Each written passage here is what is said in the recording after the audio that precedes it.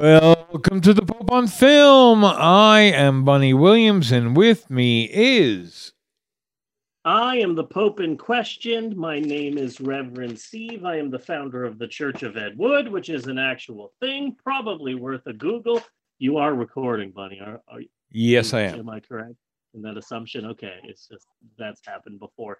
Anywho, it's episode 259 of the show. Quite impressive. Sometime soon, we're going to have to start thinking about our 300th episode, and that's incredible. Absolutely incredible. So yes. This episode is an episode of surprises. I go a different direction for Act 1. For Shap, something completely different. And I think that ties in with our very different movie. This is a very different sort of movie, which I love very much. And for some strange reason, I've been saying over and over again, there's one line in this movie that I've just attached myself to. And I'm not exactly sure why, because it's not that funny of a line. I think I like the line so much because it's so realistic, because in the 80s, I grew up, I was raised by cable television. And so a lot of what they do in this week's film is just so right on the nose. And just the line that the robber says, "Shoot, they got Umbro security systems." I love that so much. That could easily be on an actual commercial, Yeah. I feel like I've seen that. So, and then all day I've been planning our plans for the summer, because we always go for a theme during the summer. Yes. And we have in the past batted around a number of different ideas, but today a completely new idea came to me once I woke up, and I've been working on it all day. Okay.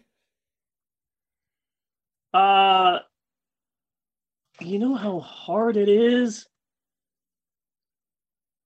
You know how hard it is to track down the 1967 movie Teenage Mother? It is hard! But I've got an idea for this summer, and I will be telling you all about it at the end of the show. So Be sure and stay tuned until the end, because I've got quite a different show to go with our different movie. Buddy! Yes. I am immensely proud to say that this week's episode of the Pope on Film podcast will actually, shockingly, not start out with a depression-filled look at American life under quarantine. Yes! This week we will be starting off the podcast with non-coronavirus, non-life is shit, regular-ass news, and not like, this isn't like that other time, like a few weeks ago when I said, hey, it's going to be happy time, and then I said like really depressing bits of news. No, this is true. We are going to start off this show by discussing some non-COVID-19 news with a segment we like to call the Pope on Film News Smatterings. Okay. Non-coronavirus edition. All right. Very excited about this. Bunny. Yes. Dame Judi Dench. Yes. Has recently opened up a little bit about her experience filming 2019's highest grossing film of all time. I'm, of course, talking about the musical movie Cats. Yes.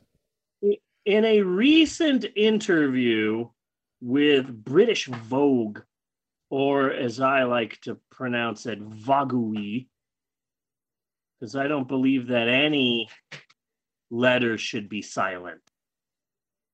I believe that all letters should be heard. Yes, I do. I totally agree with that. Yeah. Dame Judi Dench admitted in British Vogue that she still hasn't seen the movie Cats, but expressed anger at how the film made her look, quote, like a battered, mangy old cat.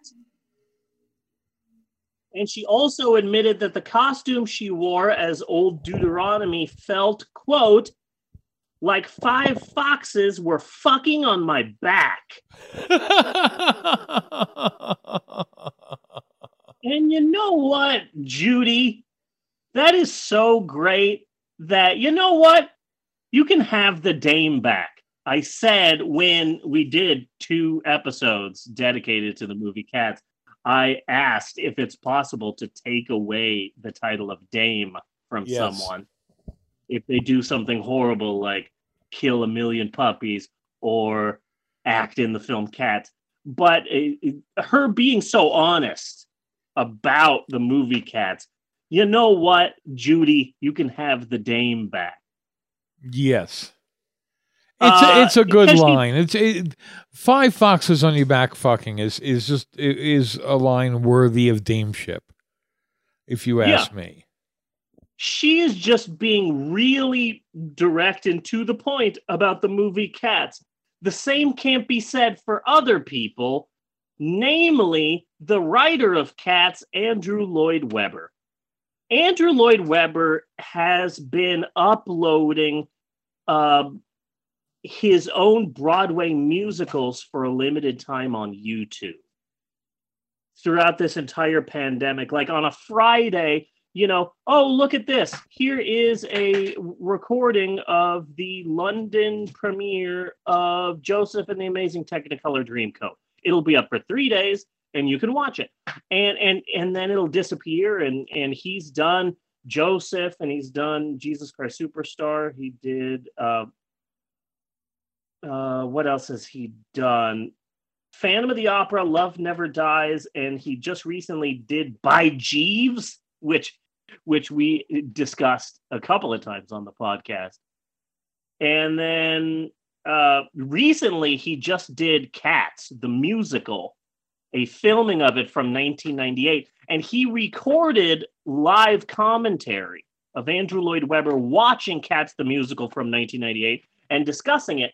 And when Busterford Jones, the fat cat, appears in the musical, Andrew Lloyd Webber said, quote, "Do not be beguiled by other versions with unfunny interpolations, which I begged to be cut out."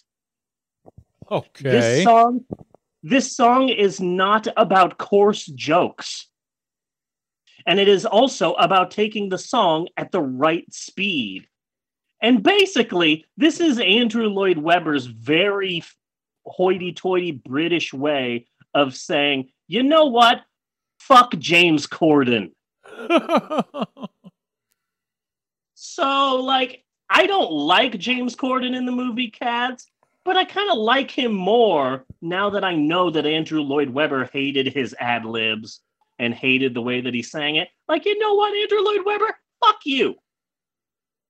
I don't think you can lay the blame for the suckage of Cats on James Corden.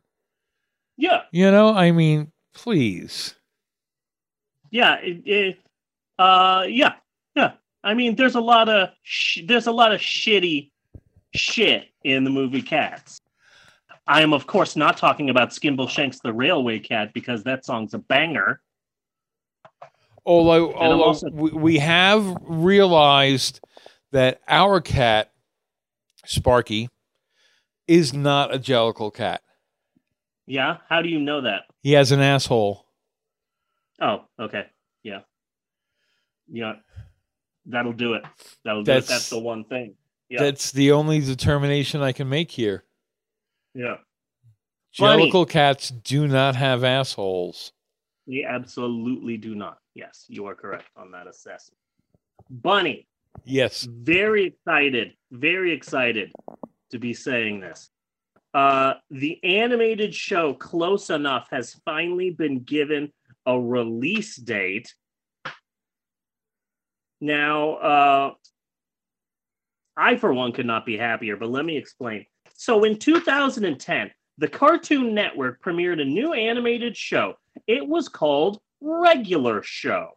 And it was by series creator J.G. Quintel. I loved that cartoon so much. And it's a bird and a raccoon, and they work at a park. Their boss is a gumball machine with arms and legs. Okay. One of their friends is High Five Ghost, which is a Pac-Man type ghost with an arm coming out of his head so he can high five people. Really bizarre, crazy stuff happened to them, but they're very much sort of human also. Crazy things happen to them, but also the relationship between the two best friends is very real, and they talk in a very realistic sort of way. I always appreciated that. The show ran for 8 seasons, and they also did a full-length movie. The cartoon was a big, big success. We have talked about it before on the show because there's one episode where they get really good at a video game, and they because they want to beat the high score that these punk teenagers have the high score of. So they get so good at the game that not only do they beat the high score, but they're close to beating the world record. And then suddenly a giant floating head appears, and it's the head of the high score keeper, who's a guy named Garrett Bobby Ferguson. And the floating head looks an awful lot like the asshole who had the Donkey Kong record. That fucking guy, what was his name? Billy Mitchell. Yes. So Billy Mitchell sued the show Regular Show and went to court to sue for like trademark infringement because the character looked too much like him. And the judge did like this beautiful bit of shade when the judge finally delivered her verdict, which is there are some differences between Billy Mitchell and the character Garrett Bobby Ferguson. Example 1. Billy Mitchell is in a giant floating head that comes from space. And it's like, oh, that's fucking great. So Billy Mitchell lost the lawsuit, which is great because he's an asshole. Anyway, I love the show, Regular Show. And the show was a hit. And as the show wrapped up, a number of networks wanted a piece of the series creator, J.G. Quintel. Eventually, TBS Superstation announced a brand new show called Close Enough, and it was humans, and it's a young couple, and they have a young child, and it's also, you know, crazy, and they get into adventures, and the creator J.G. Quintel said that it's humans and not animals and crazy creatures, and yet it feels very much like it could be set in the universe of Regular Show. And I got really excited about that. Okay. That basically this new show, Close Enough, was going to be sort of an adult version of Regular Show. And I was psyched about that. So TBS announced a brand new show, Close Enough. The full season was done and animated and ready to air. And it was set to premiere on TBS Superstation in summer 2017. Okay. A date was never set. Nothing ever came out. Eventually, TBS said, yes, Close Enough, a brand new show premiering on TBS in 2018. And then 2018 came and went and nothing happened. By the time 2019 came around, TBS just stopped giving dates. Yeah. Eventually, TBS is just like, we're not telling you shit. And I got really pissed off about that. So now this week, the series creator, J.G. Quintel, announced that Close Enough will be premiering this summer on HBO's new streaming service, HBO Max. And I don't have HBO Max, and I'm not getting HBO Max. I'm just happy that this goddamn show finally has a home, you know? Yeah. I saw the preview for Close Enough in 2017, and I got psyched about it. I showed it to everyone. I was super excited, and then nothing for like years. And I was pissed off about that. But now there's a date and it has a home, and I'm just excited, you know? I'm just excited that it's finally coming out. Yeah, but coming to somebody's live streaming, who the fuck cares? Yeah. It's not like you're going to be watching it. Yeah. Also, Bunny, here's an interesting business story for you. So even before COVID-19 came along, AMC Theaters wasn't doing good. Right. They were wildly, insanely in debt, but they said, hey, it's all right. We're going to bounce back with a strong 2020. Well, that didn't turn out well for them. As it is right now, AMC can stay in business until roughly around November. And then this week, out of nowhere, there was news that Jeff Bezos and Amazon have had talks about purchasing AMC. Okay.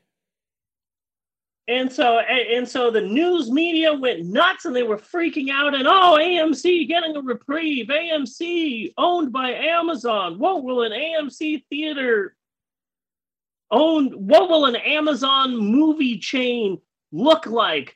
What will be the fundamental changes? And so AMC's stock actually went up from these rumors that AMC Theaters was getting bought by Amazon. Now there's some confusion about it because there is a possibility that the article might have been wrong and they were talking about the other AMC. As in the cable network. Okay. American Movie Classics. So it's unclear as to whether or not Jeff Bezos and Amazon are going to be purchasing AMC. I hope that it does. I hope that they do. I mean, if he's going to become the world's first trillionaire, then at least you can do is buy fucking AMC. You know? The first trillionaire. I have such a problem with that. Yeah. Yeah. He should just be killed on the spot. Nobody should have that much money. No, it's absolutely fucking ridiculous, is what it is. It is absolutely fucking ridiculous. Bunny, related to the end of the podcast, do you have a copy of 1979's Salem's Lot by any chance? I do. You do? Okay. Then I'm going to turn that on to save some time. Okay. Forget I said anything. All right. Okay. So, also, Bunny, exciting news in the world of being psychic. I am psychic. Yes. Yes, you are. Yes, I am. And let me tell you why. DDT Wrestling in Japan announced this week that they are working on the world's first ever professional wrestling match done entirely over Zoom. Okay. And I swear to God, I made a joke about that a couple of weeks ago. We discussed it. Yeah. We discussed Zoom wrestling. Yes. Yes, I swear to God I predicted it right here on this show. I predicted that shit. So once again, there are people out there who are professional psychics who do not have the proof of their psychic ability like I do. And this is yet another bit of proof that I am in fact psychic. And speaking of wrestling, Bunny, I know that I said that I spend a lot of time ripping on the WWE because it's run by a 74-year-old Trump-supporting millionaire with no heart at all and a history of racism. And walks like he's got a load of shit in his pants. Yeah.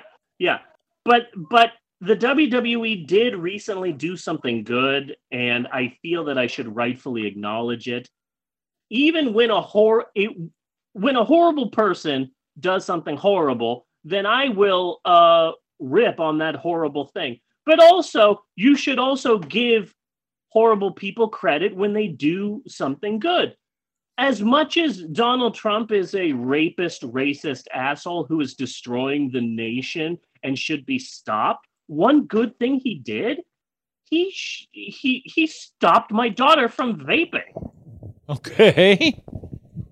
Because he's basically like destroying the vaping industry. You know, like the you got to be 21 and over now, and he's cracking down on like flavored vaping products. And it's like, you know what? You're an asshole, Donald Trump, but also good job destroying vaping. You know, you did one good thing. Yeah. So, you know, kudos to you for that one good thing.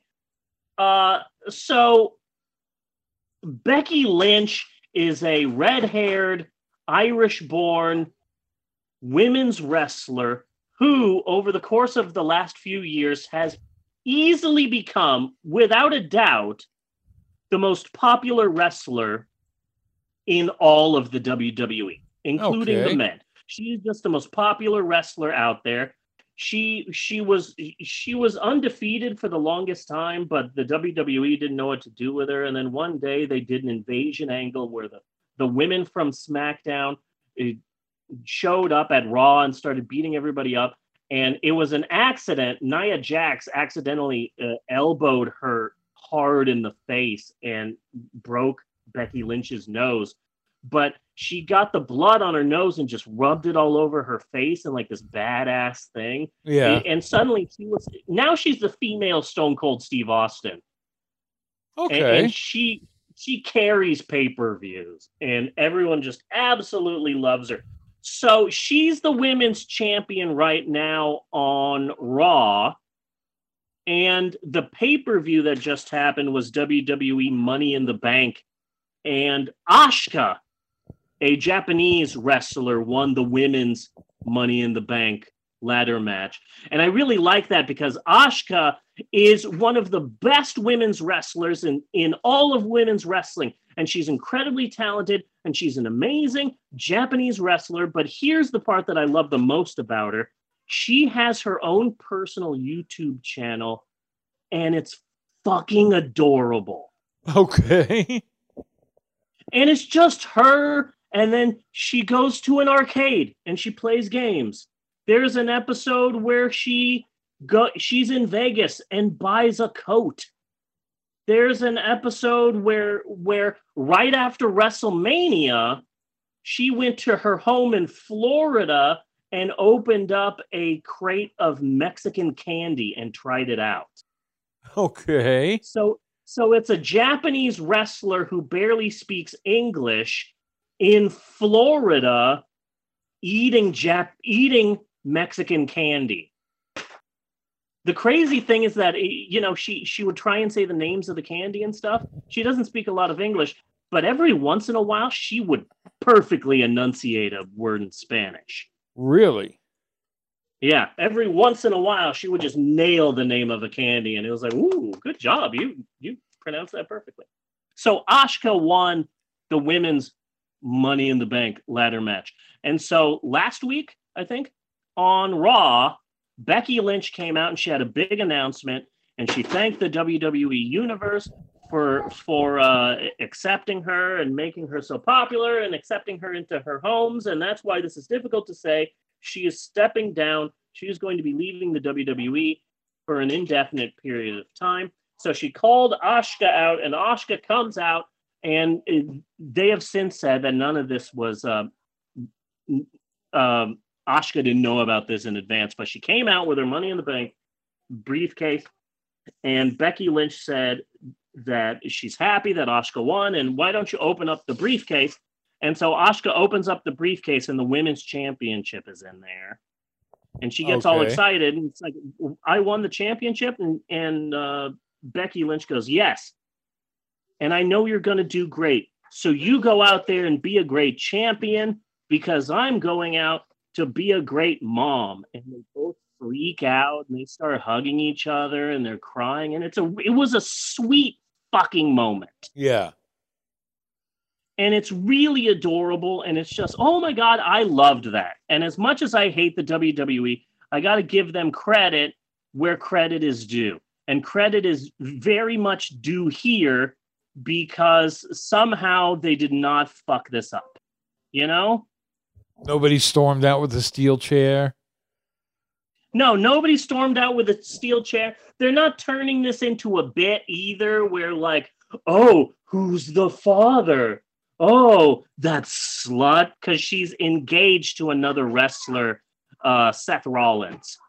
So I was worried that they were going to turn it into a bit like, oh, I learned that Seth Rollins isn't the father. Who's the father? Could it be The Miz? We'll find out at the next pay-per-view. No, WWE's just not doing any of that. Cool. 10 years ago, they would have done that. 15 years ago, they would have done that. But right now, they're just not doing it. Becky Lynch is gone. She's going to go have a baby. And then Seth Rollins is still a bad guy. He's not like a good guy now or anything like that. No, they're doing it right. And I just need to, you know, I'm still under the belief, because I've been hurt by WWE so many times before, that Vince McMahon is going to find a way to fuck all this up. Yeah. But they haven't done that. They're doing it with dignity and class. And I just got to say, you know, like, hey, golf clap for you, WWE. You actually did this right. Good for you. So, yeah. So I just wanted to mention that. One final thing. Cool. Last bit of non-coronavirus news. They're doing Becky Lynch's pregnancy right, and good for them. And that's it for the Pope on Film news smatterings this time around. And it's such a nice relief just to not start off a quarantine episode of the podcast without some doom and gloom, you know? Yes. Happy about that. A little bit of a spring in my step. And cut on that. Bunny! Yes! We still have a big show to get to. We have Bunny versus. We have a very special Steve's Historic Approximations and an amazing movie that we got to discuss. But before we get to any of that, maybe we should take a break. Should we take a break? We should take a break. All right, I'll take your word for it. We will be right back with more of the Pope on Film. Commercial.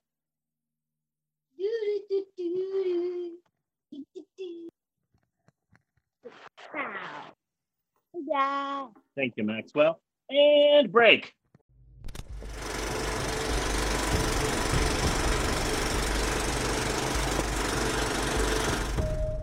If Bob had a world of his own, it would be full of nonsense. Nothing would make sense. Nothing would be what it is. Because what it would be is what it isn't. And contrary-wise, what it is would be what it isn't. What wouldn't be would be. You see?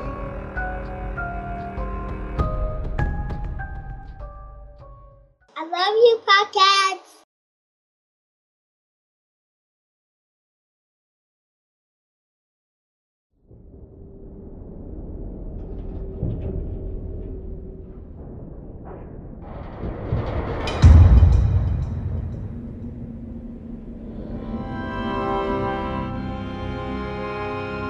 When I was little and we used to move all the time, I would write these notes and I would fold them up really small and I would hide them. What'd they say? They were just like things I wanted to remember so that if I ever wanted to go back, there'd be a piece of me there waiting.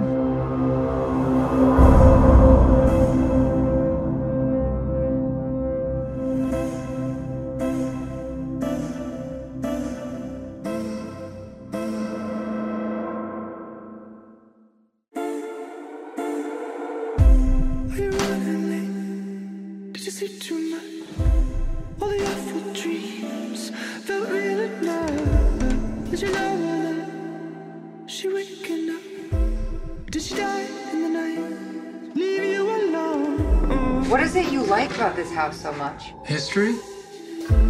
No place like home. That's a business.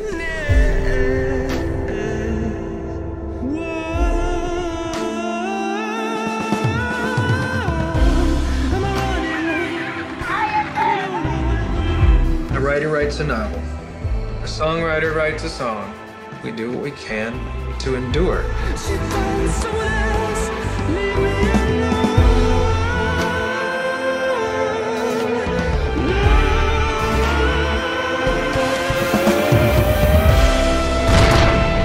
We build our legacy piece by piece, and maybe the whole world will remember you, or maybe just a couple of people, but you do what you can to make sure you're still around after you're gone.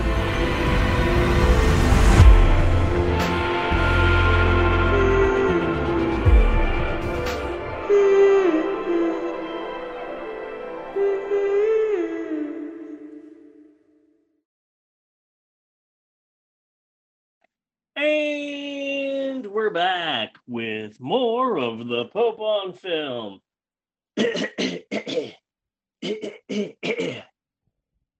That was me clearing my throat and also doing the Terminator theme. Yes, it was. Bunny, Yes. are you ready for another exciting installment of Bunny Versus? Are you ready? Are you pumped? Are you amped? Are you jazzed? Are you psyched? Are you primed? Are you ready? And raring to go? No, but let's do it anyway. All right then. Well, without any further ado, it's time once again for another exciting installment of Bunny Versus. And now here is your host, Bunny Williams. Take it away, Bunny. It's away. It's away. It's definitely away. It's away now. Now it's away. Oh, it's going away. It's away. It's sailing away. It's away. Yeah. So how you doing? I'm doing all right. I'm pretty excited because this week was the last week of distance learning for Maxwell.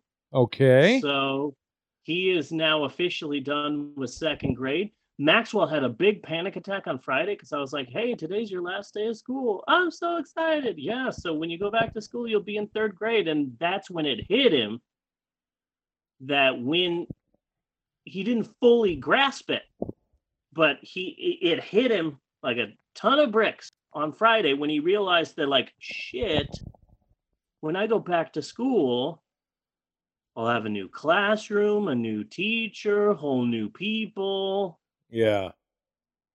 And so he had a rough time with that, but we got past that. I'm happy to have some time off from my teacher job. Yeah. Teaching Maxwell. But I would like to rant a little bit about Maxwell's teacher, now former teacher, Okay. Mrs. Hare. Mrs. Hare? That's your teacher's name? Yes. Miss Rainey. Yeah, she barely had any interaction with the parents before COVID-19. Okay. So when COVID-19 hit, it's like, wow, it's so weird not getting help from the teacher. You hear all these things about all these teachers out there, and they're having Zoom class with their kids and trying to get them interested online and all of that. And there was just none of that at all. For me, I just got, here's a sentence of what you could teach him for math today. And it's like, I really struggling. Near the end of Maxwell's second grade, I got really lenient on what could be considered a class. Okay. Like, oh, look, Maxwell and Eleanor are playing quietly in Maxwell's room. They're playing with Legos. Legos are shapes. Shapes are geometry. Yes. This is math class today. Dad, can we go play in the trampoline? Sure, that's PE. Have fun. Mm-hmm. Dad, can we watch a movie? Yes. And I'll put on an animated movie. And you know what animation is? Art class. Hooray! So I'm really happy to not be teaching anymore. I've seen Emerald and Amber a decent amount this week, because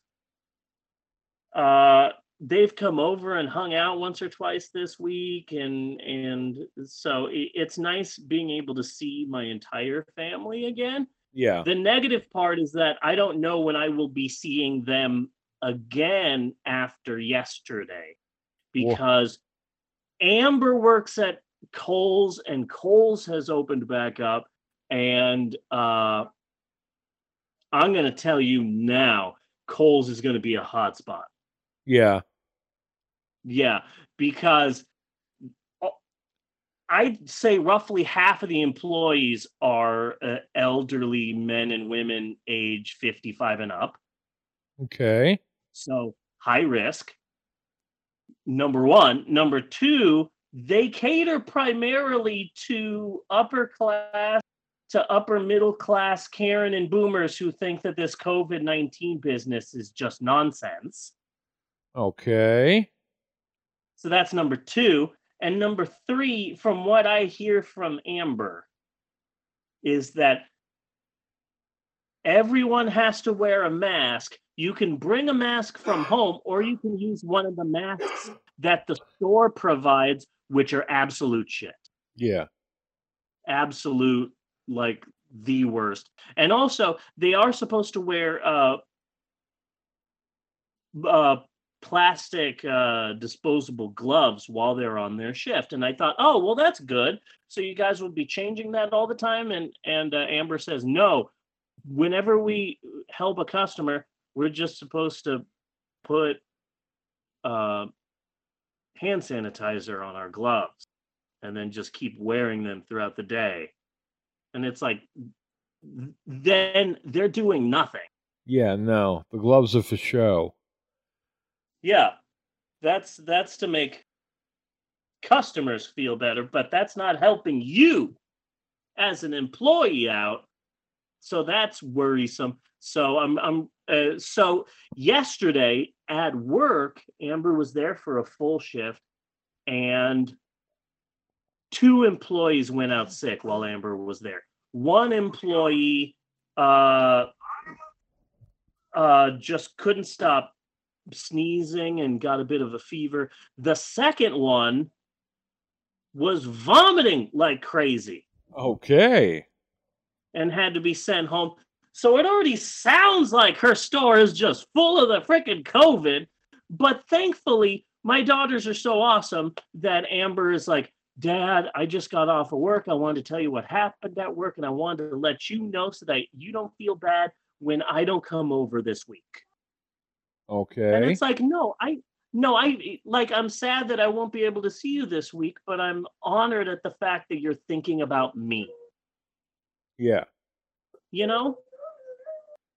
So that made me feel better. So yeah, that's been my week.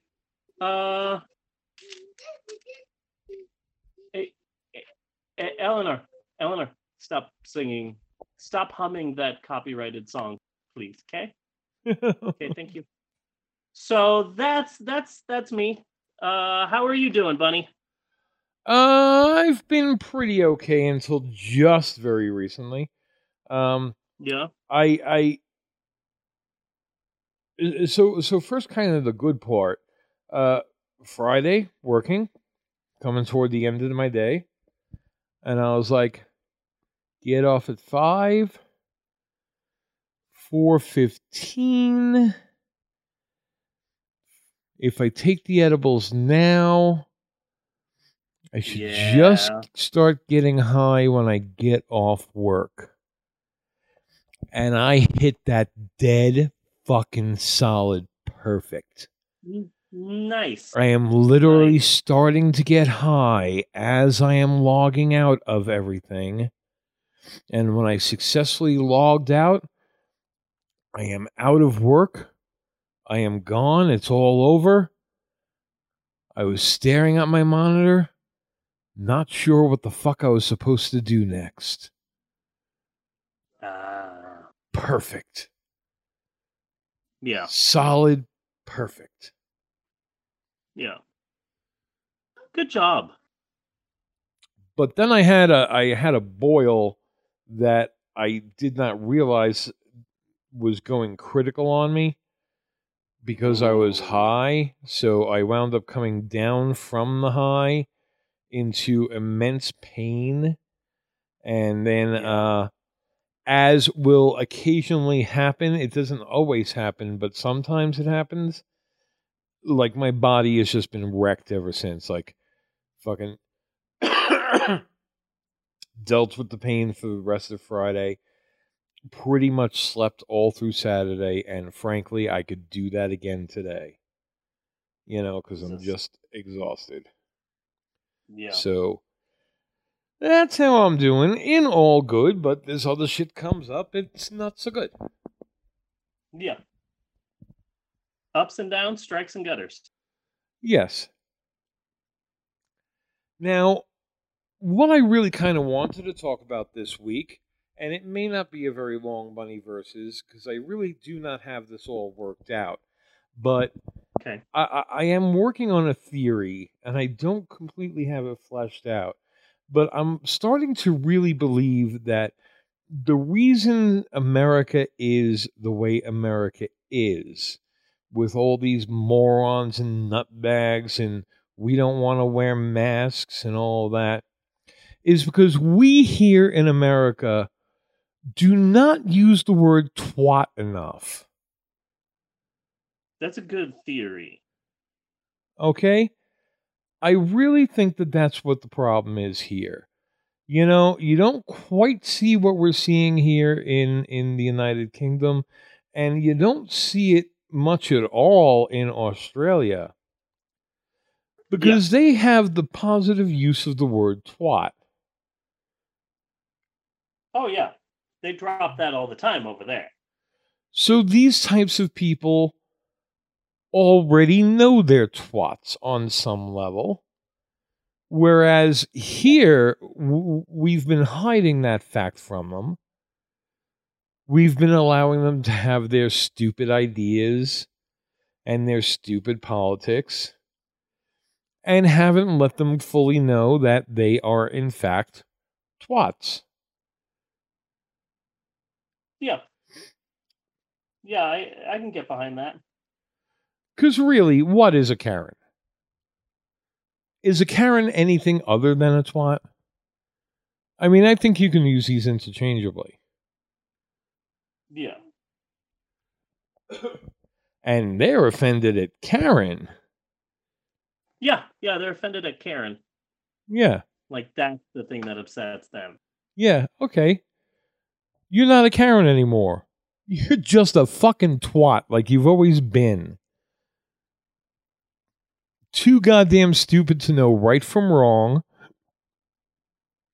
and think you're more important than just anybody else. You're a twat. Yeah. Karen. Yeah. Okay? Do you feeling better now, Karen? Knowing that you're a twat? Is this making things nice for you now? I hope so. Yeah, I am 100% down with that. And that is really all I had there. Like I said, it's not fully fleshed out. But I do think that that's a big part of the problem here. Yeah, no, it's a strong position. It is a very strong position.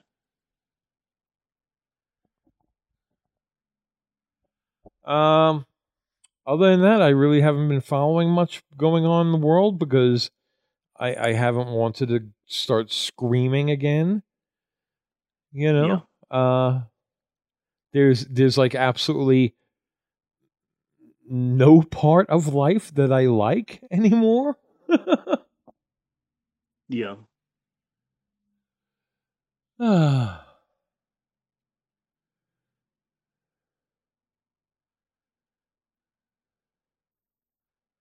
So we'll just keep it short. That's it. Fuck you, Karen. You're a twat. Yeah, I'm all right with that. And cut. On that. Okay. Bunny! Yes!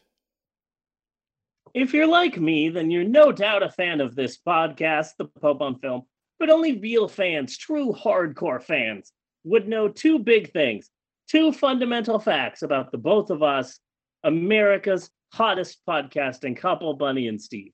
First and foremost, the honest and in no way made up on the fly fact about you, Bunny, is that you are in your spare time a grief counselor, but not like a typical grief counselor. So explain to everybody, Bunny, what is your specialty as a grief counselor?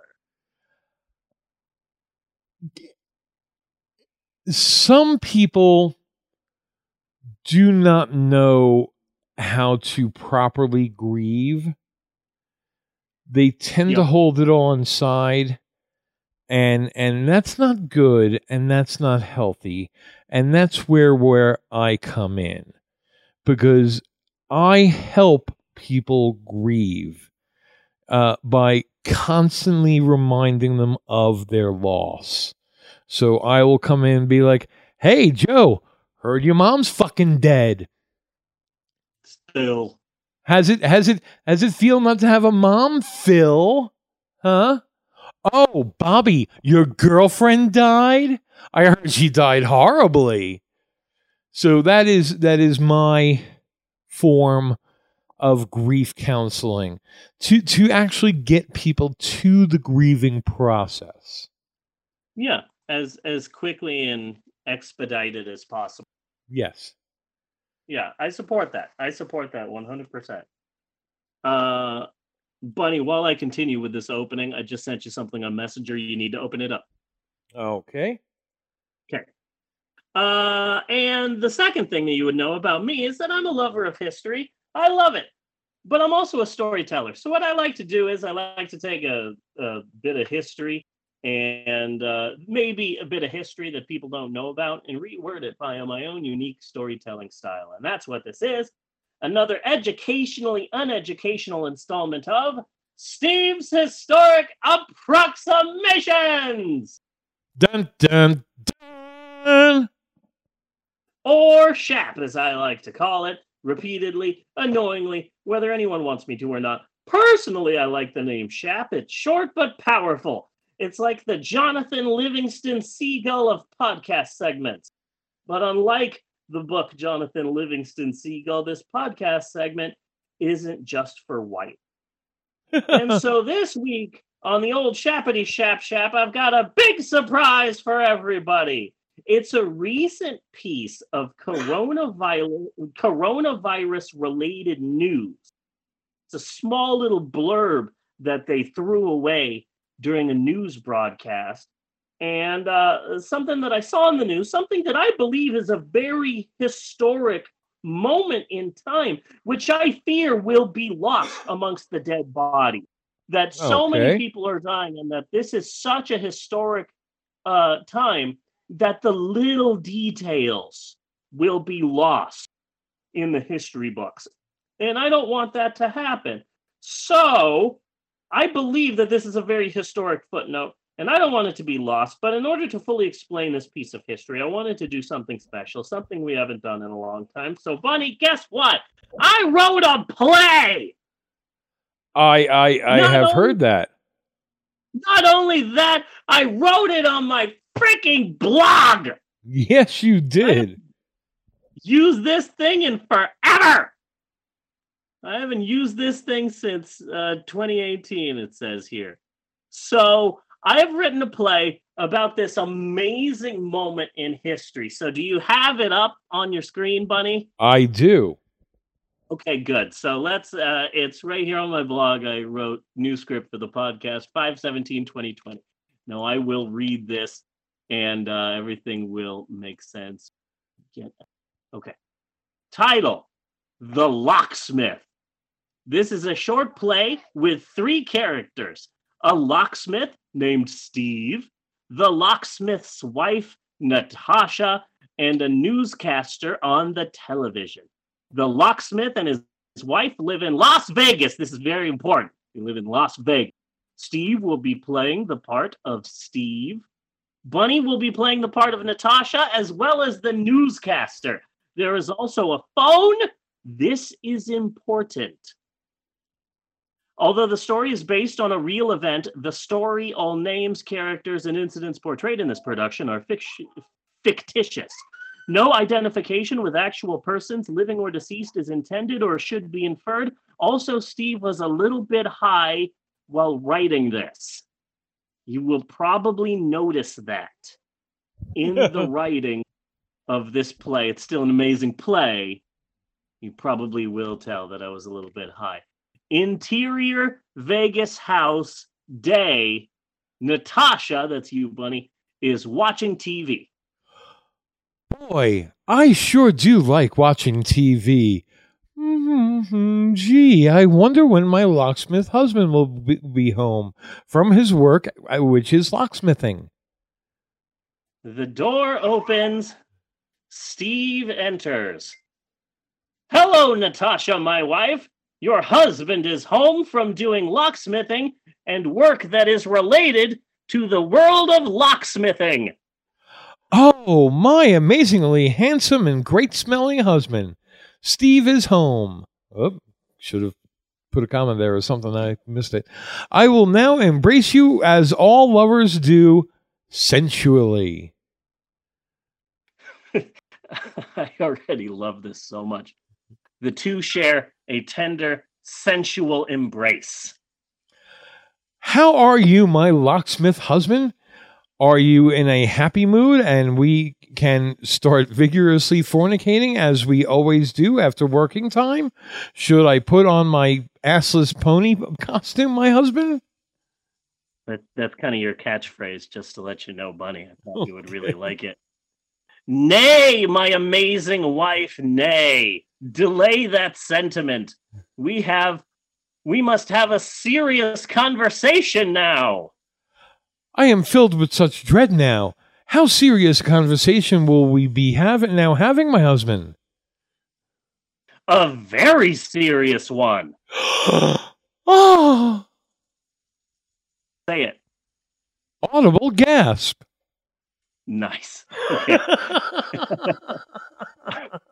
I'm really proud of that part. My wife, I must admit truths to you now. My locksmith business is not going all of the good. We have been losing money. The money runs away, and we don't know where it is going because we have never seen money run away like this.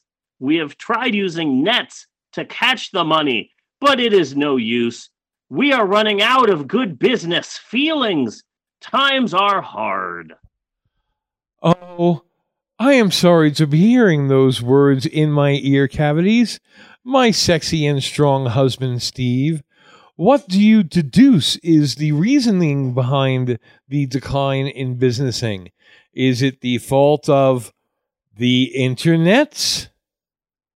Yes, my buxom wife, it is the fault of the internets. Kids these days are too busy pornhubbing and club penguining to care about modern-day locksmithing. Oh, no. This is all the sad.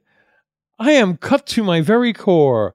Nevertheless, I still support you, my amazing and talented and good-smelling husband, Steve.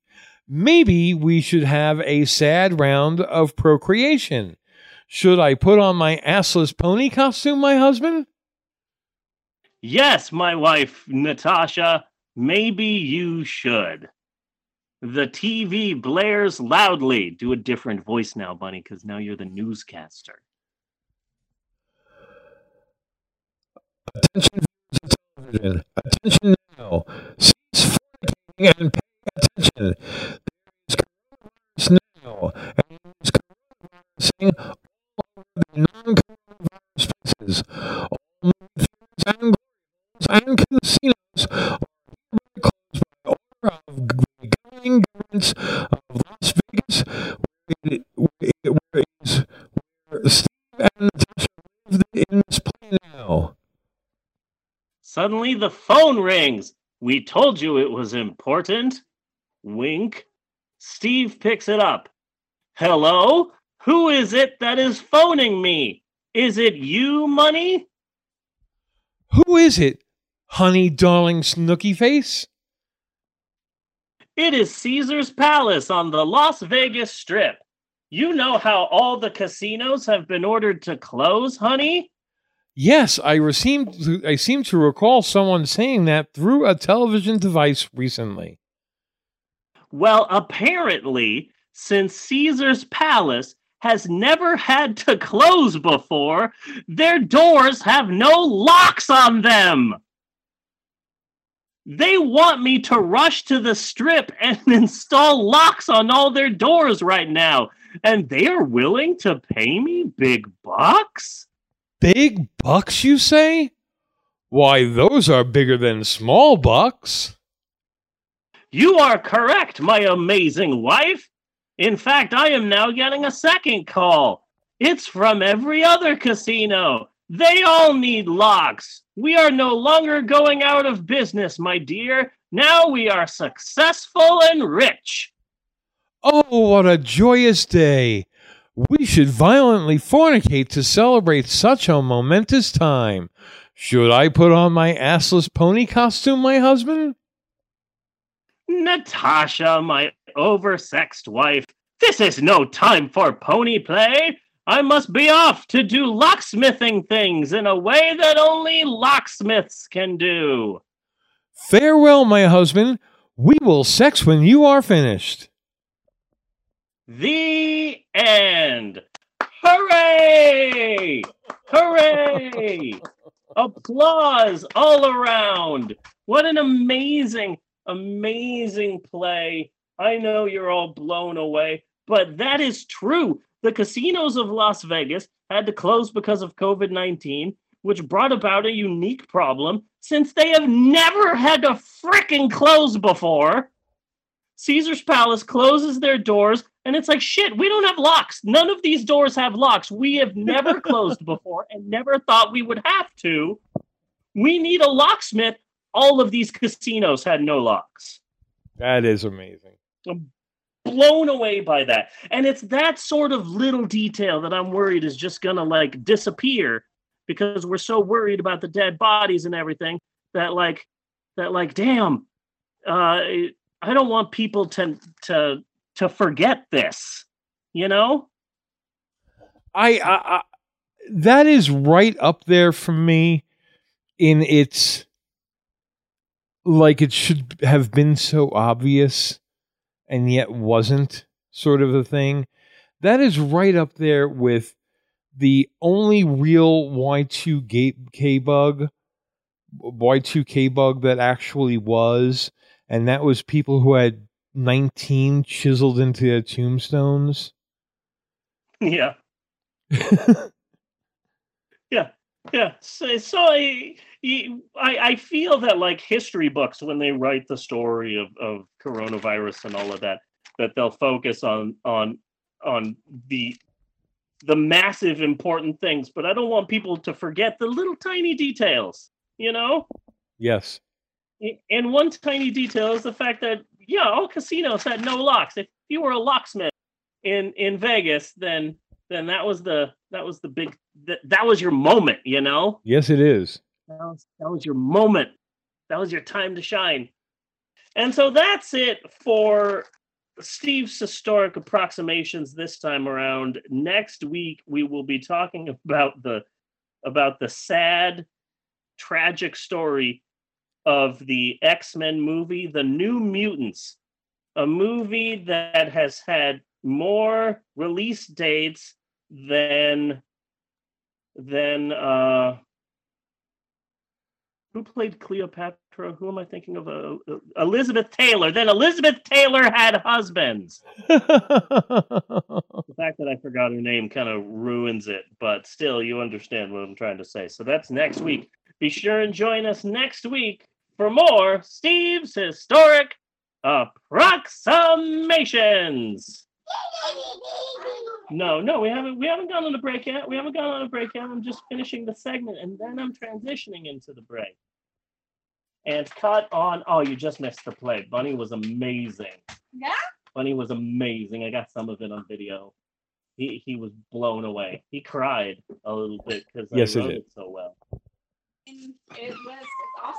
No, wait.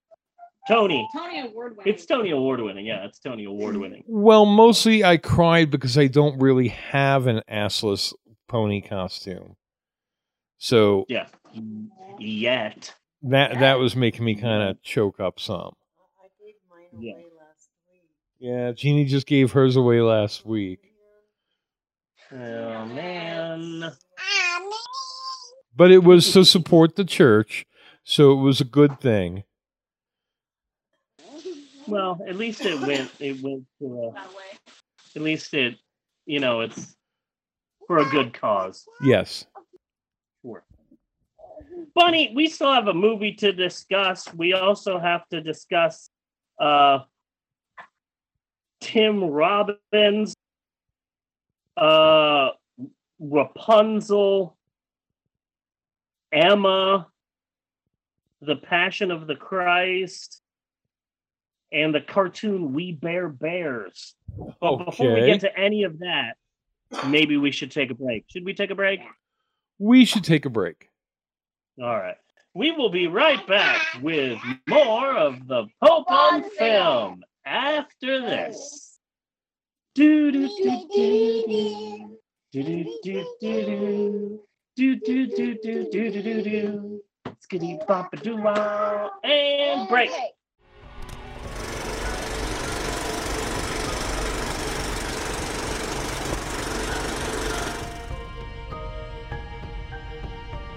No time for love, Dr. Jones.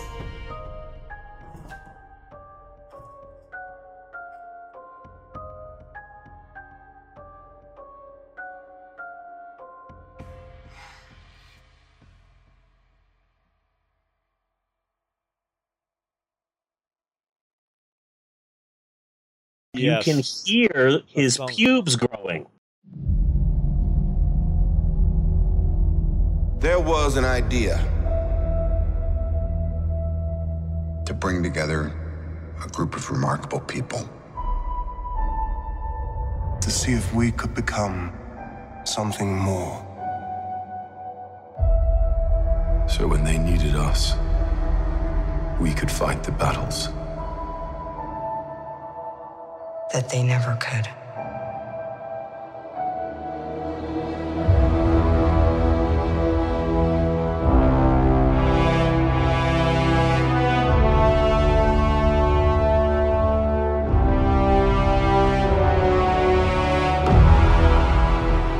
In time, you will know what it's like to lose.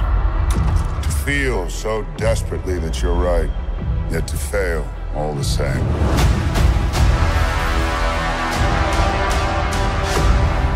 Dread it.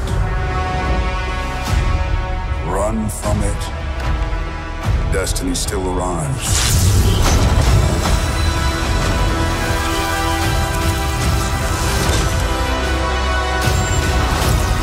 Evacuate the city. Engage all defenses. And get this man a shield.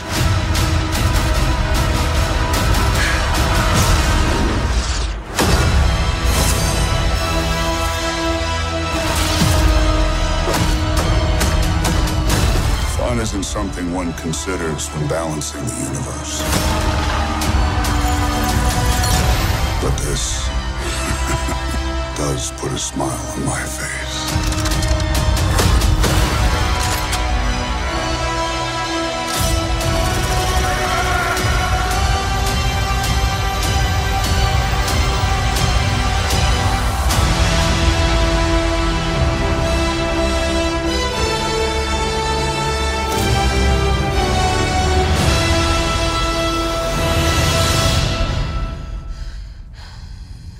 Who the hell are you guys?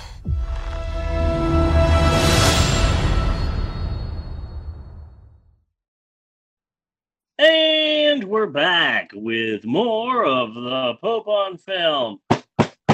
Act 3, Bunny! Act 3! Act 3! My God, it's Act 3!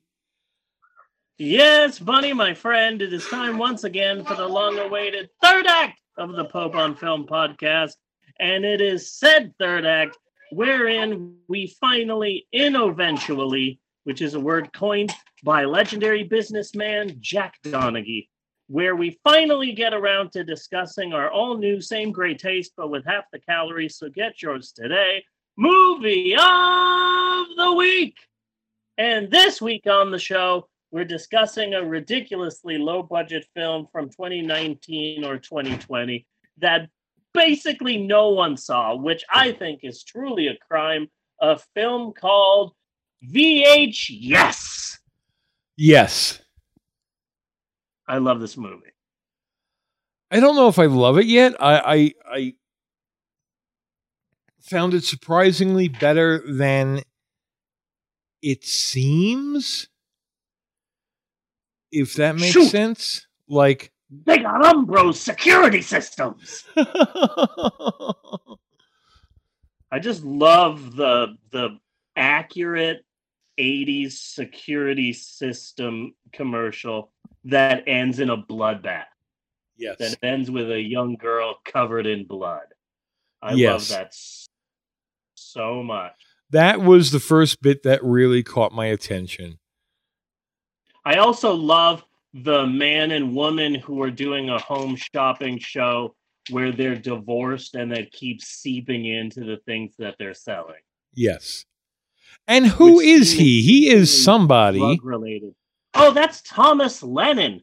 He starred in MTV's The State and then moved on to so many other things. Reno 911, other things. He's a screenwriter too, and oh yeah, he's all over the place. I love Thomas Lennon. He wrote the first two Night at the Museum movies, which were pretty good. Yeah. He was in the second one. And he's basically the brainchild behind Reno 911, which now has all new episodes on Quibi. And even though I love Reno 911 and I love The State, you're not getting me to get Quibi. I know no one who has Quibi. I don't see no Quibi. Was he the gay officer with the mustache? Yes, that was him. And the incredibly short shorts. Yes. Yeah, that was him. Okay. And then the painting show, Painting with Joan. Yes. Yeah, that was another woman from Reno 911. That was sort of that was like the crazy one. There was the black one, and then there was the slutty one, and then there was the other one. When it comes to the women in Reno 911, and she was the other one, and I loved her in that. So Bunny. Yes. Let me try and explain why this movie is so important to me. I used to see, this seems like so long ago now, a long, long time ago, in the before time. Yes. I used to see 3 movies a week. 3 movies a week, every week. That's a lot of movies. That's a goddamn shit ton of movies. Basically, my second home was a movie theater seat. Yes. What I'm trying to say, I saw a lot of movies. A lot. From December 2018 to March 2020, I saw 2 to 3 movies every single week. Almost always 3 movies a week. Sometimes 2 movies a week. And that was it. My last movie in a theater was on March 15th when I saw the controversial movie The Hunt, which I truly enjoyed. But then, because I have severe chronic asthma and that puts me at a very high risk, I am Rapunzel in my house. And I complain about it, but also I know it's for the best so that I, live through this. But I got Rapunzel in my house and all the movie theaters in America shut down. And honestly, I feel stupid saying this, but I feel like I lost a part of me. Yeah. Especially since I learned from this seemingly endless quarantine. I learned that the act of going to a movie theater is exactly what helped me focus on the movie. Because now that I'm home, I have a hard as fuck time trying to focus on movies. Yeah. at home. I have a hard time focusing on movies. I can hardly focus on movies to save my goddamn life at home. I can barely focus on movies at home, and it's crazy because at this moment on my computer, I own all of these brand new movies that I haven't seen, movies that I was supposed to see in a theater.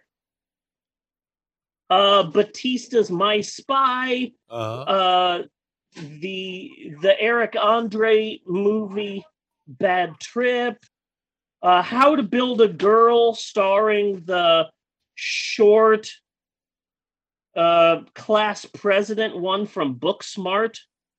Okay. Emma, which I was kind of excited to see because it was a Jane Austen story, but it has like a weird, modern, bizarre, non sequitur sort of twist to it. It's a tongue in cheek sort of take on Jane Austen, and I was excited about that. Vivarium, which is this weird science fiction film that I was excited to see in theaters. All of these movies I'm supposed to see in theaters, and then they didn't come out in theaters. So instead they come out at your home, and I just can't see them on my couch. It feels, and again, I feel weird saying this, it feels like I would be cheating on my movie theater. Okay. Does that make sense? It makes sense, but it's a little weird. Yeah. It's just, I was so excited. Like, after The Hunt, I was going to go and see Emma, and I was all excited to get some popcorn and sneak in some, like, edibles and sit down and relax, drink a soda and watch Emma. And now it's like, oh, you can't leave your house anymore, but here's a copy of Emma for you to watch at home. And I'm like, oh, okay, well, maybe I can sneak a soda into my living room. It's not the same. It's not the same. No. I don't know. Could be. I really don't like it when people eat in my living room. That's a good point. Natasha doesn't like when people eat in the living room. And also, I have popcorn here. I have a lot of popcorn. Shut up! It isn't the same. Don't you throw that in my face? Don't theater shame him. Don't theater shame me. Don't you judge me. Don't you put that curse on me, Ricky Bobby. So I've been in a movie rut lately, and I'm just collecting all of these new movies that I'm never going to watch, and I've been pissed off, and I've been upset, and I have all of these, and I see all of these other people, and I get upset because people are like, oh, I just binge watched this, and then I binge watched this, and now I'm going to binge watch this, and it's like, I can't sit down and just watch something. Gotta teach second grade to my son. Gotta make sure Eleanor doesn't burn the freaking house down.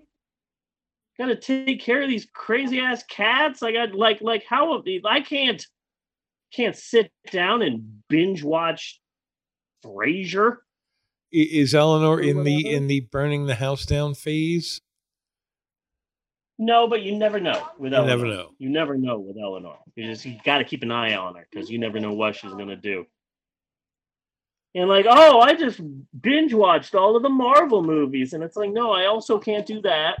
I would like to, but I just can't do that. And then out of nowhere, I stumble upon a low-budget, quirky little comedy. And I'm like, I'll put this on, but I probably won't watch all of it. Well, number one, it's short, and I really appreciate that. Yeah. The other day, I saw the 3-hour director's cut of Batman versus Superman, and yikes. Jesus Christ superstar.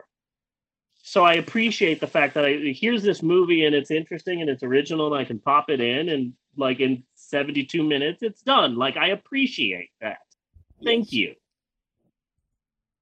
And I just immediately fell in love with this weird, bizarre little movie, and it's gotten me out of my rut. And I'm really excited about that. I'm actually out of my rut and can watch movies now thanks to this film. Oh, good. Okay, you're no longer rutless. Yeah, I'm no longer rutless, and I'm psyched about that. So that's VHS to me. It got me out of my VHS is how Steve got his groove back, Yes. just like how Stella got her groove back. Basically, Bunny, the way that I see this is that this is just a cleverly done modern day Kentucky Fried movie, or like an artsy The Groove tube, Yes. or Amazon Women on the Moon, or like a modern day Putney Swope, or basically 2020's Passion of the Christ. But really, any one of those movies you mentioned had more of a budget than this. Oh yeah. This, as far as I can tell, this movie was made solely with a small amount of money that the director got from Kickstarter. And also, they didn't need a lot of budget because this movie was entirely filmed on VHS and beta tape. The entire film was shot entirely on VHS and beta, which is awesome. Not surprised at that. Yeah. Yeah, but really, how else would you do that? Yeah. But then the thing that I also appreciate this film because it's like a weird, bizarre, quirky comedy, and this, but also near the end it gets kind of creepy. Near the end of this film, it becomes a sort of, it's got like a Blair Witch Project vibe to it, and I dig that. You know. So Bunny, I was missing that vibe.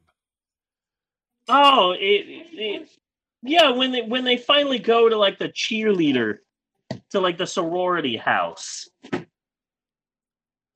Yeah. Near the end, that the whole witch burning thing. Yeah. They burned a woman as a witch because she did a simple magic trick. Yes. I love that entire part. So, Bunny, real easy question. The real easy question that I try and ask every week. What is the plot of this week's movie? What is the plot of this week's movie? Did this movie necessarily have a plot, or was it just a series of skits, basically? It has a plot. A young boy in 1987 gets a VHS camcorder and doesn't realize that he tapes over his parents' wedding video. I will say one thing that I don't like about this is that this is a period piece movie, and everybody looks like they're in 1987, and this looks very 1987. And the TV shows that this kid records from his cable box at home all look very 1987. But every time the mom shows up, she looks way too 2020. Like everyone looks like they could have come straight from 1987, but the goddamn mom is just so 2020 handsome, like hot. Yeah. Modern day. And like, so every time that the mom showed up, like I lost it. I'm like, wow, what a beautiful movie. What a beautiful, oh, there's the mom. But other than that, everything else looked pretty on the nose. I'm sure her acting coach would appreciate your critique. Huh. I'm pulling up the movie right now on my computer so I can show Natasha what I'm talking about.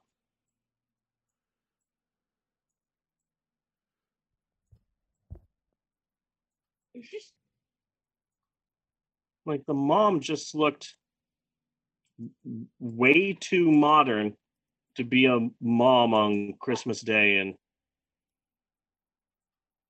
1987.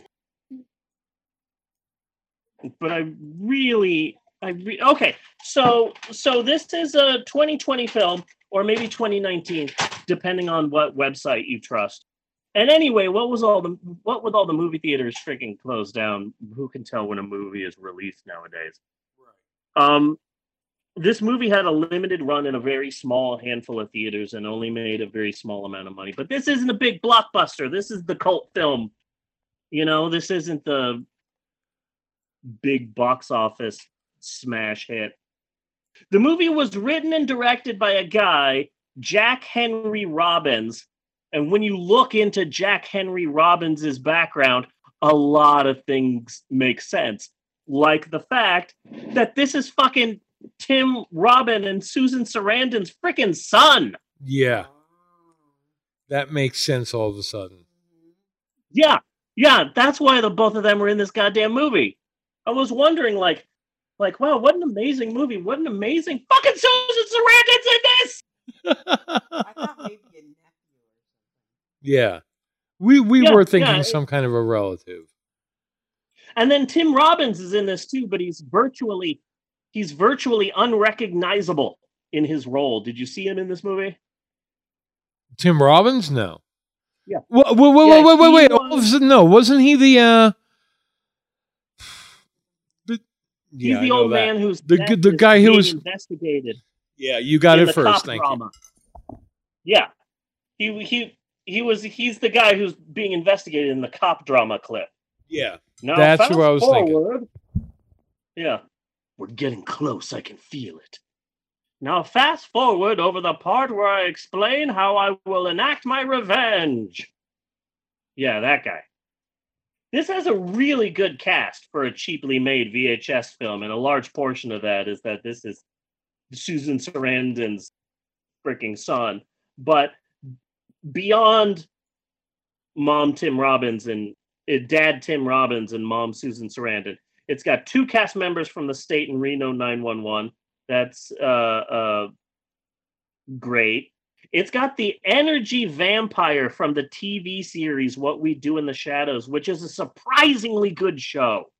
It's on its it's near the end of its second season right now, and it's really good. I was worried when I heard that they were making a US version of the New Zealand film What We Do in the Shadows. But then I heard that it was going to be written and directed by Taiki Tafiti, whatever the fuck, and the guy from Flight of the Conchords, and that made me feel better about the show. And I've seen all of season 1, and I'm just in love with it. And then I haven't started season 2 yet, but I've got all of the episodes. Freaking it's a really good show, and the vampires are sharing a house with another vampire who's an energy vampire, and he doesn't drink blood. He just bores people and then feeds off of the energy that he takes away from that. And he makes a point of saying, you probably work with one at work and you don't realize it. and he's the guy in the office job who's just like, so, Hank, how are you doing? Let me tell you about this weekend. So, as you know, I'm really into stamp collecting. And that's how he feeds on someone. Oh. And in this movie, he's the guy who's doing the appraisal show. I don't know what you want me to say. It's just a freaking chair. It doesn't even seem to be an old chair. So I also am a big fan of actress Charlene Yi. She's an Asian woman, and she's a comedian and a writer and a musician and a voiceover actress. She's in this movie. She's the shy punk music show host who needs her parents' help hosting the show. Yes. Yeah, I love her. She's amazing. And she's been popping up more in acting roles. I think I saw her last year in the movie Jexy and maybe 1 or 2 other films. But she is just she's a really good voiceover actress, and she's been in a bunch of shows, and she is in one of my favorite animated shows right now, We Bear Bears. We Bear Bears. Yes. We B E A R. We B-A-R-E B-E-A-R-S. We Bear Bears. Okay. And it's about a brown bear and a polar bear and a panda bear who are brothers and who live together in the woods. And eventually they find a best friend, and it's this very young Asian girl who is so advanced that she's taking classes at the local college. And it's voiced by Charlene Yee, who is in this movie. And the best part is they made the character look kind of like her. So like I was really excited when Charlene Yee popped up, and I'm like, oh my God! She's from We Bear Bears and Steven Universe, and that's freaking adorable. So the one person I didn't like is the mom, but I mentioned that already. She just I love this movie. I love how realistic the censored porn looks. Yes. Mm-hmm. I watched a lot of 80s and 90s porn. That's all right on the money. That is all right on the money. Right before camcorders were invented, in order to make a pornographic film, you had to film it as a movie. And then suddenly in the 80s and 90s with camcorders, anyone can make one, and anyone did, and they're all crap. Yes. Like the quality went way down. And so the censored porn scenes look really good. I really like the painting show. Shoot, they got Umbro security systems. It's all very realistic. This movie is set in 1987. I was 10 years old, and back then I was raised by two people who cared a lot about me: broadcast television and cable television. And these two people raised me and turned me into the pop culture monster that I am today. And so this is an accurate period piece. Plus, it's short. Batman versus Superman. And let me tell you something about watching Batman versus Superman. It is really, really uncomfortable to watch Batman versus Superman and be like, okay, I've made fun of this movie so many times, but I'm going to sit down and I'm going to watch it, and I'm going to have an open mind, and maybe it's not as bad as I remember. Maybe I just need to have an open executive producer, Steve Mnuchin. God fucking damn it. You mean that piece of shit gave us this piece of shit? Fuck that. This is a goddamn Trump supporting fucking comic book movie. Fuck. So yes, noted piece of shit Steve Mnuchin gave us noted shitty film Batman v Superman: Yawn of Justice. So that's exciting. All of yesterday I kept trying to explain to my son that called Batman v Superman: Dawn of Just Ice, because Batman doesn't want any ice in his soda, but Superman wants the sodas to be full of ice. Yes. And the entire, conflict in the movie is about the ice. That's why it's Dawn of Just Ice. Mm-hmm. Mm-hmm. And that's it. And the average person, no ice. No ice for them, whether they want ice or not. Yeah. No ice. And the thing that I like is the fact that this movie is so short that, like, I feel more comfortable watching this than I would, like, a much longer film. Like, I can just pop this on. Yeah. And also, it's not too dirty because it's cable television, and you never actually see the porn. It always No. cuts away. So like I also feel comfortable just like we're all at home and we're bored. I'll pop in VHS. Yeah. You know? I'm comfortable with that. But I love this movie. I really love this movie, and it's been a while since I've seen a new movie that I really, really like, especially since I've been like stuck at freaking home. But I really like this film, especially since I'm keeping a running tally right now, Bunny, of all of the movies that I should have seen by now. Okay. Because if movie theaters were open, I would have already seen No Time to Die, The Lovebirds, The New Mutants, the live-action Mulan, A Quiet Place 2, and goddamn Black Widow! I would have seen the Black Widow movie like 3 times by now! Yeah. But I'm not bitter. I'm not bitter. Okay, I'm very bitter. But I'm just upset that that there are that there's this block that's stopping me from watching and enjoying new films, and I feel that now that I've seen VHS and I've fallen in love with this film, that I can open myself up to some other films. I'm ready to start watching movies again. Okay. That's important. I'm happy about that. Yeah. So that's all I've got for VHS. It's cute. It's not the best movie in the world, but like, god damn it, it's so weird that I just love it. I just absolutely love it. It's cute. I think that's a pretty good way of describing it. It's not too much. There's like nothing you could really say that's actually bad about it. Yeah. Yeah. You know, it does what it intends to do. Yeah. I like it.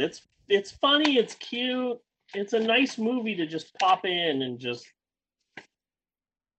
this is a fun little film. Yes, I agree. You know? Yeah.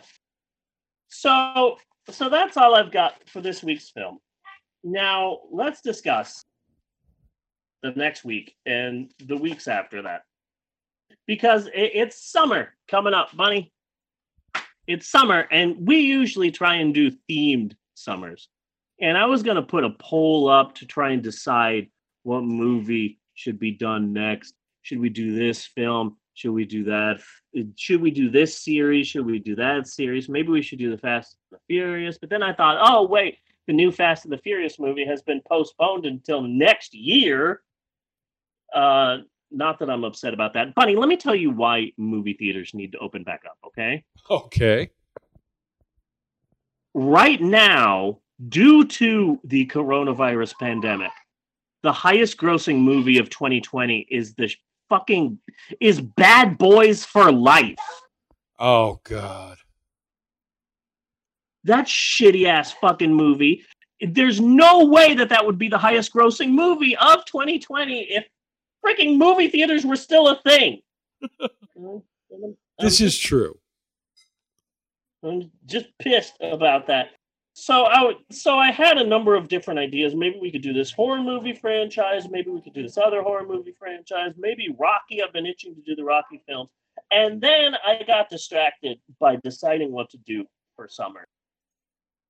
Because sadly, tragically, Fred Willard died yesterday. Yes, he did.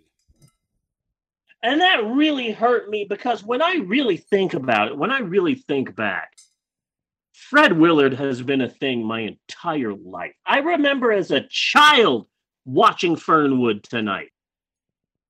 Yes. I remember as a child growing up, like Maxwell's age, watching Real People on TV. And Fred Willard was always on there, and Fred Willard was hilarious. I remember not necessarily the news. Yes. Fred Willard was on that. I remember as a child, I would stay up and watch Sid and Marty Krofft's adult political show, which is a weird-ass sentence to say, DC Follies. Yes. You ever seen this show, Bunny? I remember DC Follies, yes. I didn't really watch it very much. Yeah, Sid for a very Croft weird reason, because I hated the spitting image Sid puppets. And Marty Croft said, "Yeah, we're gonna make an adult political puppet show." And like all of the different politicians in America had puppets, and there's Reagan and Nixon, and they're drinking and having fun, and oh no, here comes, I don't know, Noriega. And then the owner of the bar that they would all hang out at was owned by Fred Willard. And I remember Fred Willard's human face interacting with all these weird ass looking freaking rubber puppets. And it's just, God damn it, Fred Willard has just always been in my freaking life. And I went to the family and I'm like, you're not going to believe it, Fred Willard died. And I said that to everybody. And everyone said the same thing. They said, who? Oh, Fred Willard died. And they're like, who's that? And I'm like, just wait. Let me Google image search this. Here's a picture. And everyone says the same thing. Oh, yeah, that guy. Because you might not know his name, but you know him because he's been in everything. Yes, he has. In goddamn everything. And then when he died, like I was like, I wonder how many things he was on. And so I opened up IMDb and I typed in Fred Willard, and then basically my phone exploded. Because that's how many things Fred Willard was in. Basically, looking at Fred Willard's IMDb page is like, I wonder what's going to happen when I put these Mentos into this Coke. Yeah. Probably not a lot. And then Fred Willard's IMDb page exploded all over me. And here's the thing with Fred Willard. He's been in a ton of movies. He might not be the biggest role, or he might star in it, or he might co-star in it, or he might have 4 lines, or he might just be a voiceover actor. And the movie might be great, or it might be a piece of fucking shit, because he was in an Air Bud. He was in a goddamn Air Bud. But he has been in a ton of movies. And so,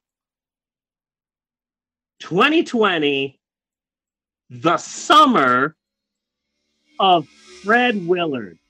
Okay. I have spent all day working on this. I have 17 Fred Willard movies. Okay. Nice. You know how fucking hard it is to find a copy of Americathon, Bunny? Americathon? Did you find it? Real fucking hard. Yeah, I got it. Awesome. You know how hard it is to find a copy of Bob Newhart's First Family? That was hard as shit. Did you know they made an African-American comedy parody of 50 Shades of Grey? And you know who's in it? Fred Willard's in it! I've got a massive list of movies. I have got 17 different movies. And I have worked really hard today tracking down. He did a riff tracks. Yeah? Didn't even know this. He did a riff tracks with Mike. They make fun of Missile to the Moon. And the movie starts and immediately here's that Fred Willard voice going, okay, let's get this started. Let's get this Missile to the Moon. We could be done with this film in 15 minutes. And it's like, God damn it, Fred Willard, you are everywhere. So that's what we're doing. 2020, the summer of Fred Willard. We might see a movie where he's starring. We might see a movie where he's co-starring. I've never seen a Harold and Kumar movie before. This will be fun. You have not seen a Harold and Kumar movie? Haven't seen a single one. Because I wasn't there are only into 2. weed before. Yeah. No, there's Harold and Kumar go to White Castle, Harold and Kumar go to Guantanamo Bay, and that weird Harold and Kumar Christmas movie. Yeah, but that's in 3D. It doesn't count. I can't watch it. Nah, okay. I have that, but I can't watch it. It doesn't fucking count. Do you have the Harold and Kumar movies? Yeah. Do you have all 3 of them? Yes, I do. Great, then fuck it. We were gonna do a Mighty Wind, but I'm having a hard time uploading it to the shared cough. So fuck it. Next week we're doing Harold and Kumar Go to White Castle. Okay. 2004. Fred Willard. We are gonna send him off in a good freaking way. Good. You know? Good. I am proud of this. A better way to spend the summer cannot be had than honoring the death of Fred Willard. I got Moving Violations. I haven't seen that this century. But when I was like in junior high and high school, that movie was the shit. God, I love Moving Violations. So excited for some of these movies. I've never seen Americathon all the way through. No. But as a child who was born in the 70s and was raised during the 80s, Americathon, it felt like once or twice a month it was on TV. Yeah. Throughout the entire 80s, Americathon was just almost always on. You have never seen Meatloaf fight a car? No, I have. I've seen bits and pieces of it throughout the years, but I never sat down and watched it. I know what it's about. I know that Jack Tripper's in it. I believe he was president and he lived in a station wagon. If I'm not mistaken, I think Jay Leno fights an old person or something. Yeah, possibly. Yeah, but I'm really excited for the summer of Fred Willard. Yes. We might see Wally again. Because that's one of the weirdest parts. That's one of the weirdest roles he was ever in, was as the only live action person in a completely animated Disney movie. That's really freaking weird. Yes. And I got a copy of Salem's Lot too. So I've got a lot here on my list. Yes, Salem's Lot I have, so I'm ready to roll with that if we're going to. Yeah. But next week, Harold and Kumar Go to White. I didn't see it because that came out in 2004, and like I wasn't into weed then. And as such, I stayed away from weed comedy. So when Harold and Kumar Go to White Castle came out, I was like, I don't subscribe to High Times. Maybe I'll sit this one out. And I always felt bad about that. And especially now that I do weeding. I don't know the lingo, but like now that I've got my freaking medicinal license, like, oh sure.